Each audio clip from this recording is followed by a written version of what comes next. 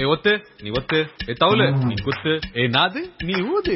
Radio city cinema Darbar. இப்போ உங்க முன்னா கூட பேசிட்டு இருக்கிறது யோகி பாபு. ரேடியோ சிட்டி முன்னா கூட கேட்டுட்டு இருக்கீங்க. யோகி பாபு உங்களை ரொம்ப நாளா ட்ரை பண்ணி இப்பதான் பார்க்க முடியுது. இப்ப ஹீரோஸ் விட காமெடியன்ஸ் தான் பயங்கர பிஸியா இருக்காங்க. வரதே இல்ல, எந்த இன்டர்வியூ கூப்பிட்டாலும் பயங்கர பிஸியா இருக்கு. அப்படிலாம் இல்ல சார். நமக்கு என்னன்னா இப்போ கண்டினியூ எல்லா இடங்களையும் கூப்பிடுவாங்க இல்லீங்களா, எல்லா இடத்துலயும் நாங்க டேட் கொடுத்ததுனால லாக் ஆயிடுவோம். அப்ப நீங்க திடீர்னு கூடும்போது அந்த டைம்ல நம்மளால வர முடியாது, அவ்வளவுதான், வேற ஒண்ணும் கிடையாது. ஆனா சீரியஸா நான் இப்ப ரீசெண்டா நான் நிறைய காமெடியன் பேசும்போது எல்லாம் சொன்ன விஷயம் என்னன்னா, முதல்ல எல்லாம் வந்து ஒரு 15 நாள் ஒரு படத்துல அப்படி ஒரு பல்க் ஒரு கால் ஷீட் கொடுத்துருவோம், டக்குன்னு ஒரு படம் பண்ணிடுவோம். ஒரு மாசத்துக்கு நாங்க வந்து 3 படம் பண்ணிடுவோம். ஹீரோ 3 மாசத்துக்கு ஒரு படம் தான் பண்ணுவாங்க. இப்ப அந்த ட்ரெண்ட் எல்லாம் மாறிடுச்சுங்கிறாங்களே, இன்னும் அப்படிதான் உங்க வாழ்க்கையில அப்படிதான் இருக்காது? எனக்கு வந்து கண்டினியூ தான் சார் போகுது. எனக்கு அது தெரியல, எனக்கு வந்து கண்டினியூ படங்கள் வந்து அமைஞ்சிட்டு தான் இருக்கு. அதை நான் கண்டினியூ பண்ணி தான் போயிட்டு. உங்களை ஃபர்ஸ்ட் பாக்கும்போது சார் எப்படி இருந்தாலும் நீங்க வந்து ஆரம்ப கட்டத்துல ஒரு நடிகர் ஆகணும் அப்படின்னு வந்த உடனே உங்க லுக்குக்கு நீங்க பேசாம ஒரு வில்லன் ஆயிருங்க, இல்லன்னா ஸ்டண்ட் யூனியன்ல சேர்ந்துருங்க அப்படிலாம் சொல்லுவாங்களா? நடந்திருக்காங்க வாழ்க்கையில? இருக்கு சார். அது நான் ஃபர்ஸ்ட் ஸ்டார்டிங்ல உள்ள வரும்போது எது கடிச்சாலும் மல்லாம். சென்னை தான், ப்ராப்பரா சென்னை தானே நீங்க? அப்ப தங்கறதுக்கும் சாப்பிடறதுக்கும் பிரச்சனை இருக்காது? இல்ல சார், அதான் நான் என்னோட நட்பு வட்டாரங்களை சொல்லுவேன். நானு இந்த அவுட்டர்ல இருந்து வந்து ட்ரை பண்ணவங்க எல்லாருமே நான் பேச சொல்லுவேன், ஏன்டா அவனுக்கு சொல்லுவானுங்க ரொம்ப கஷ்டமா இருக்குதுடா அப்படின்னு. டேய் என்ன சினிமான்றது இவங்க லோக்கல்ன்றதுனால எல்லாருமே எங்களுக்கும் தூக்கி குத்துறது கிடையாதுடா. ஆனா 2 விஷயம் நடக்கும், அவ்வளவுதான். ஒண்ணு, நீங்க வெளியில இருந்து வந்து ஹோட்டல்ல சாப்பிடுவீங்க, நாங்க வீட்டுல சாப்பிடுவோம். ஆனா வலி எல்லாம் ஒண்ணுதான்டா அப்படின்னு நானு பசங்கிட்ட. ஏன்னா சினிமாக்கு ட்ரை பண்ணாலே வந்து எப்படியும் ஒரு 10 வருஷம் நான் அனுபவிச்சதுல சொல்றேன். எப்படி ஒரு நான் ஆயிடுச்சு, நான் 14 வருஷம் ஆயிடுச்சு. இந்த 14 வருஷத்துல வந்து ரொம்ப போராட்டங்கள் இருந்தது. அந்த டைம்ல நம்ம வாய்ப்பு தேடி அலையிற டைம்ல என்ன கிடைச்சாலும் போதும், நம்ம ஏம் ஒண்ணுதானே, சினிமாவுல தானே வந்து திரையில வந்துடணும், அவ்வளவுதான்.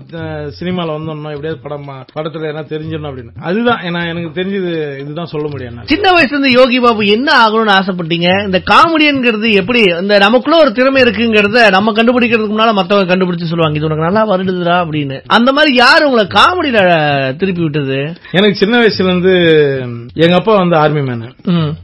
அவரோட ஆசை வந்து நான் ஆர்மி மேன் ஆகணும் தான். எனக்கு இருந்தது அந்த ஆசை, கண்டிப்பா நம்ம அப்பா மாதிரி ஒரு மிலிட்டரிக்காரன் ஆகணும் அப்படின்னு. அது டிராவல் ஆக 10th ஃபெயில் ஆயிட்டேன். அதுக்கப்புறம் அந்த அட்டெம்ப்ட் ஒரு விஷயம் ஒண்ணு ஓடிட்டு இருந்து, இவன் பாஸ் பண்ணானா எப்படியாவது ஆர்மி கொண்டு போயிடலாம் அப்படின்னு ஒரு ஆசை தான் அப்பாக்கு.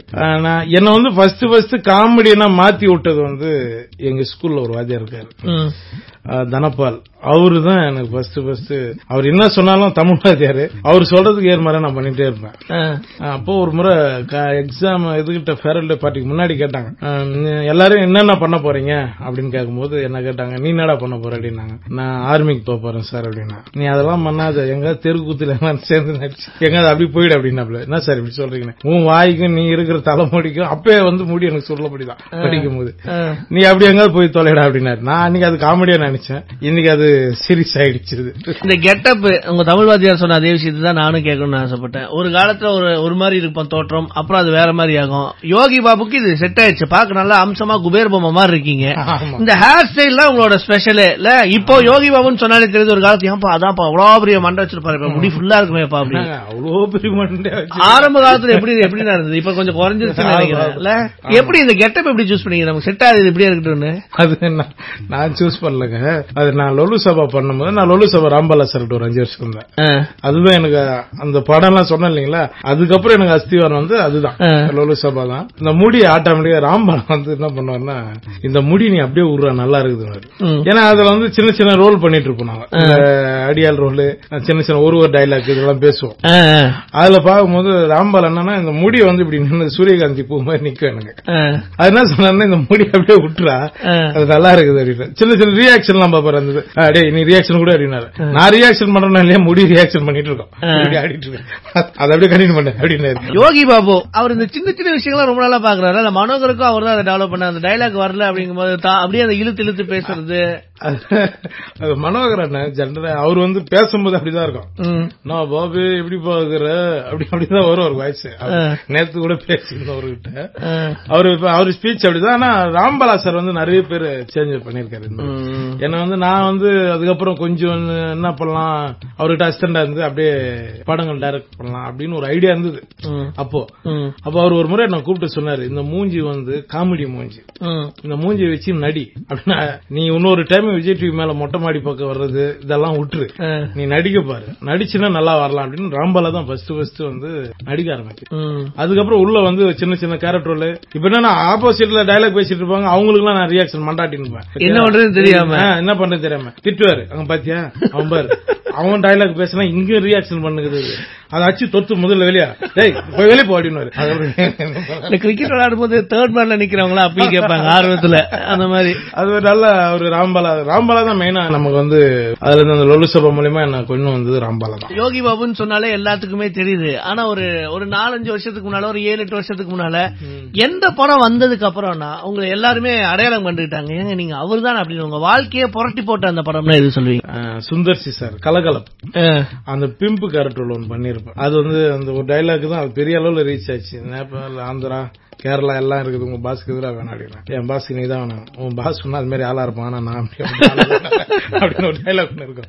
அந்த டைலாக் மூலயமா அது மாதிரி படங்கள் மூலமா தான் நமக்கு ஒரு மக்கள்கிட்ட போய் ரீச் ஆச்சு. இப்போ சில விஷயங்களை ஸ்பாட்ல இம்ப்ரோவைஸ் பண்ணுவாங்க, ஒர்க் அவுட் ஆகுமா இல்லையாங்கிறது நமக்கு தெரியாது, மக்கள் இதை எப்படி ரிசீவ் பண்ணுவாங்கன்னு. சில காமெடிகள்லாம் அங்கதான் நம்ம இம்ப்ரோவைஸ் பண்ணிருப்போம், தியேட்டர்ல பயங்கரமான கிளாப்ஸ் பயங்கரமா என்ஜாய் பண்ணுவாங்க. அந்த மாதிரி உங்க லைஃப்ல நிறைய இருக்கு சார். அது மாதிரி எல்லா படங்களும். ஏன் கேக்குறேன், நீங்க போற போக்குல ஏதோ ஒன்று சொல்லிட்டு போயிடுறீங்க, ரொம்ப அப்படியே இருக்கும், இது என்ன அங்க இம்ப்ரோவைஸ் பண்ணிருப்பாங்களா இல்ல ஸ்கிரிப்ட்ல இருந்திருக்குமா அப்படிங்கிற டவுட் நிறைய காமெடியில எங்களுக்கு வந்துருக்கு. அது சார் அது வந்து உண்மையில அது வந்து இடம் கொடுப்பாங்க டைரக்டருங்க, ஏன்னா ஃப்ரீயா என்ன சொல்லுங்க அப்படின்னாங்க. அது மாதிரி நிறைய இது மான்கராத்தில நடந்திருக்கு. அப்புறம் ஆண்டவன் கட்டளையில வந்து ஒரு இடத்துல வந்து விஜய் சேதுபதி சார் நானும் பண்ணிருப்போம்.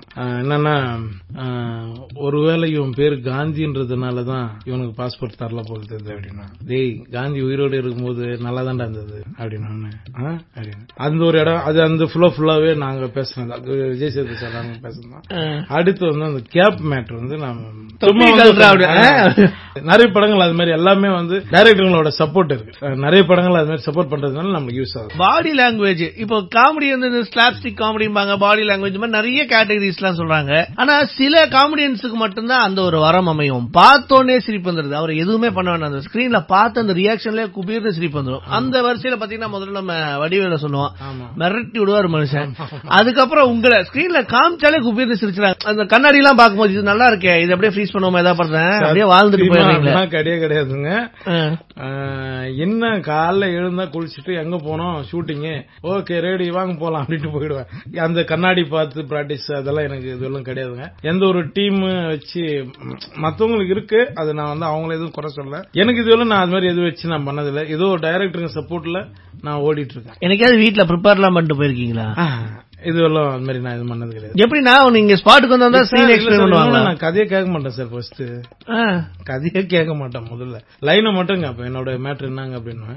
இந்த மாதிரி சார் நீங்க வரீங்க, அங்க ஹீரோ இருக்காரு, அங்க ஹீரோனி வராங்க, நீங்க ஒரு இங்கிலீஷ்ல லவ் சொல்லிட்டு போயிருக்கீங்க, அவ்வளவுதான். சரி ஓகேங்க, அவ்வளவுதான். நான் அது எந்த ஒரு இது நான் கதை நான் கேட்டது நம்பிக்கையில போவேன். நிறைய காமெடியன்ஸ் எல்லாம் வந்து தளபதி கூட நடிச்சாங்க அப்படின்னா அவரும் பயங்கரமான ஜாலி டைப். நீங்க இன்டர்வியூல பாக்குற மாதிரி ரொம்ப மூடியெல்லாம் இருக்க மாட்டாரு, செம்ம ஜாலியான டைப். நிறைய பேர் சொல்லிருக்காங்க. சோ அந்த ஸ்கிரீன் ஸ்பேஸ் ஏதாவது சொன்னோம்னா குபீர்னு சிரிச்சிருவாரு, இல்ல இது இப்படி பண்ணுங்க நல்லா இருக்கும்னு சொல்லுவாரு, அந்த மாதிரிலாம் சொல்லுவாங்க. எனக்கு சொல்லிருக்காரு சார், எனக்கு விஜய் சார் சொல்லிருக்காரு. நான் பண்ண ஹேர் ஸ்டைலுக்கு என்ன சொன்னாரு? ஹேர் ஸ்டைலுக்கு என்ன, அது ஹேர் ஸ்டைல் இனிமேல் ஒரு வாட்ச் பண்ணல, ஏன்னா அது கொஞ்சம் அடித்தி வாரி ஒண்ணு நான் அந்த கூரை வீட விலகல, நாங்க அழிச்சிட்டோம் கூரை வீட. விலகினா என்ன தலைவா இது அப்படின்ட்டு இருப்பாப்ல. விஜய் சார் கிட்ட வந்து 2-3 இடத்துல சிரிச்சிருக்காரு. அதுக்கப்புறம் அவர் எனக்கு ஒரு நல்ல விஷயம் சொல்லி கொடுத்தாரு விஜய் சார். என்னன்னா ஒரு இடத்துல ஒரு டைலாக் போட்டா சிரிச்சிட்டாங்க, நீங்க சொல்லுங்க அப்படின்னு. அடுத்து ஒன்மோர் போனதுக்கு அப்புறம் அதை நான் சொல்லல, ஏன்னா அவரை கொஞ்சம் இது பண்ற மாதிரி இருக்குன்னு அதை நான் சொல்லல. அடுத்து என்ன பண்ண, ஷார்ட் ஓகே, அட்லீஸ்ட் சார் வந்து ஷார்ட் ஓகே அப்படின்ட்டாப்ல. அப்புறம் விஜய் சார் என்ன பார்த்து திரும்பி பார்த்து அப்படி பார்த்துட்டு என்னன்னா அப்படின்னா, ஏன் இந்த இது பண்ணல நீங்க அப்படின்னாரு. இல்ல நான் ஏங்க பண்ணல அப்படின்னாரு. இல்ல பரவாயில்ல அப்படின்னு. நண்பா நீங்க கண்ட்ரோல் பண்ணாத நண்பா அப்படின்னாரு. அங்கேயே அவர் மேல எனக்கு மிகப்பெரிய அனுபவம் வந்துச்சு. நீங்க உங்க ஃப்ளோல போங்க, அதான் நல்லது அப்படின்னாரு. அப்புறம் தான் நினைச்சேன், ஐயோ யாரு வாயிலிருந்து எவ்வளவு பெரிய விஷயத்த வாங்கியிருக்கோம் நம்ம அப்படின்னு.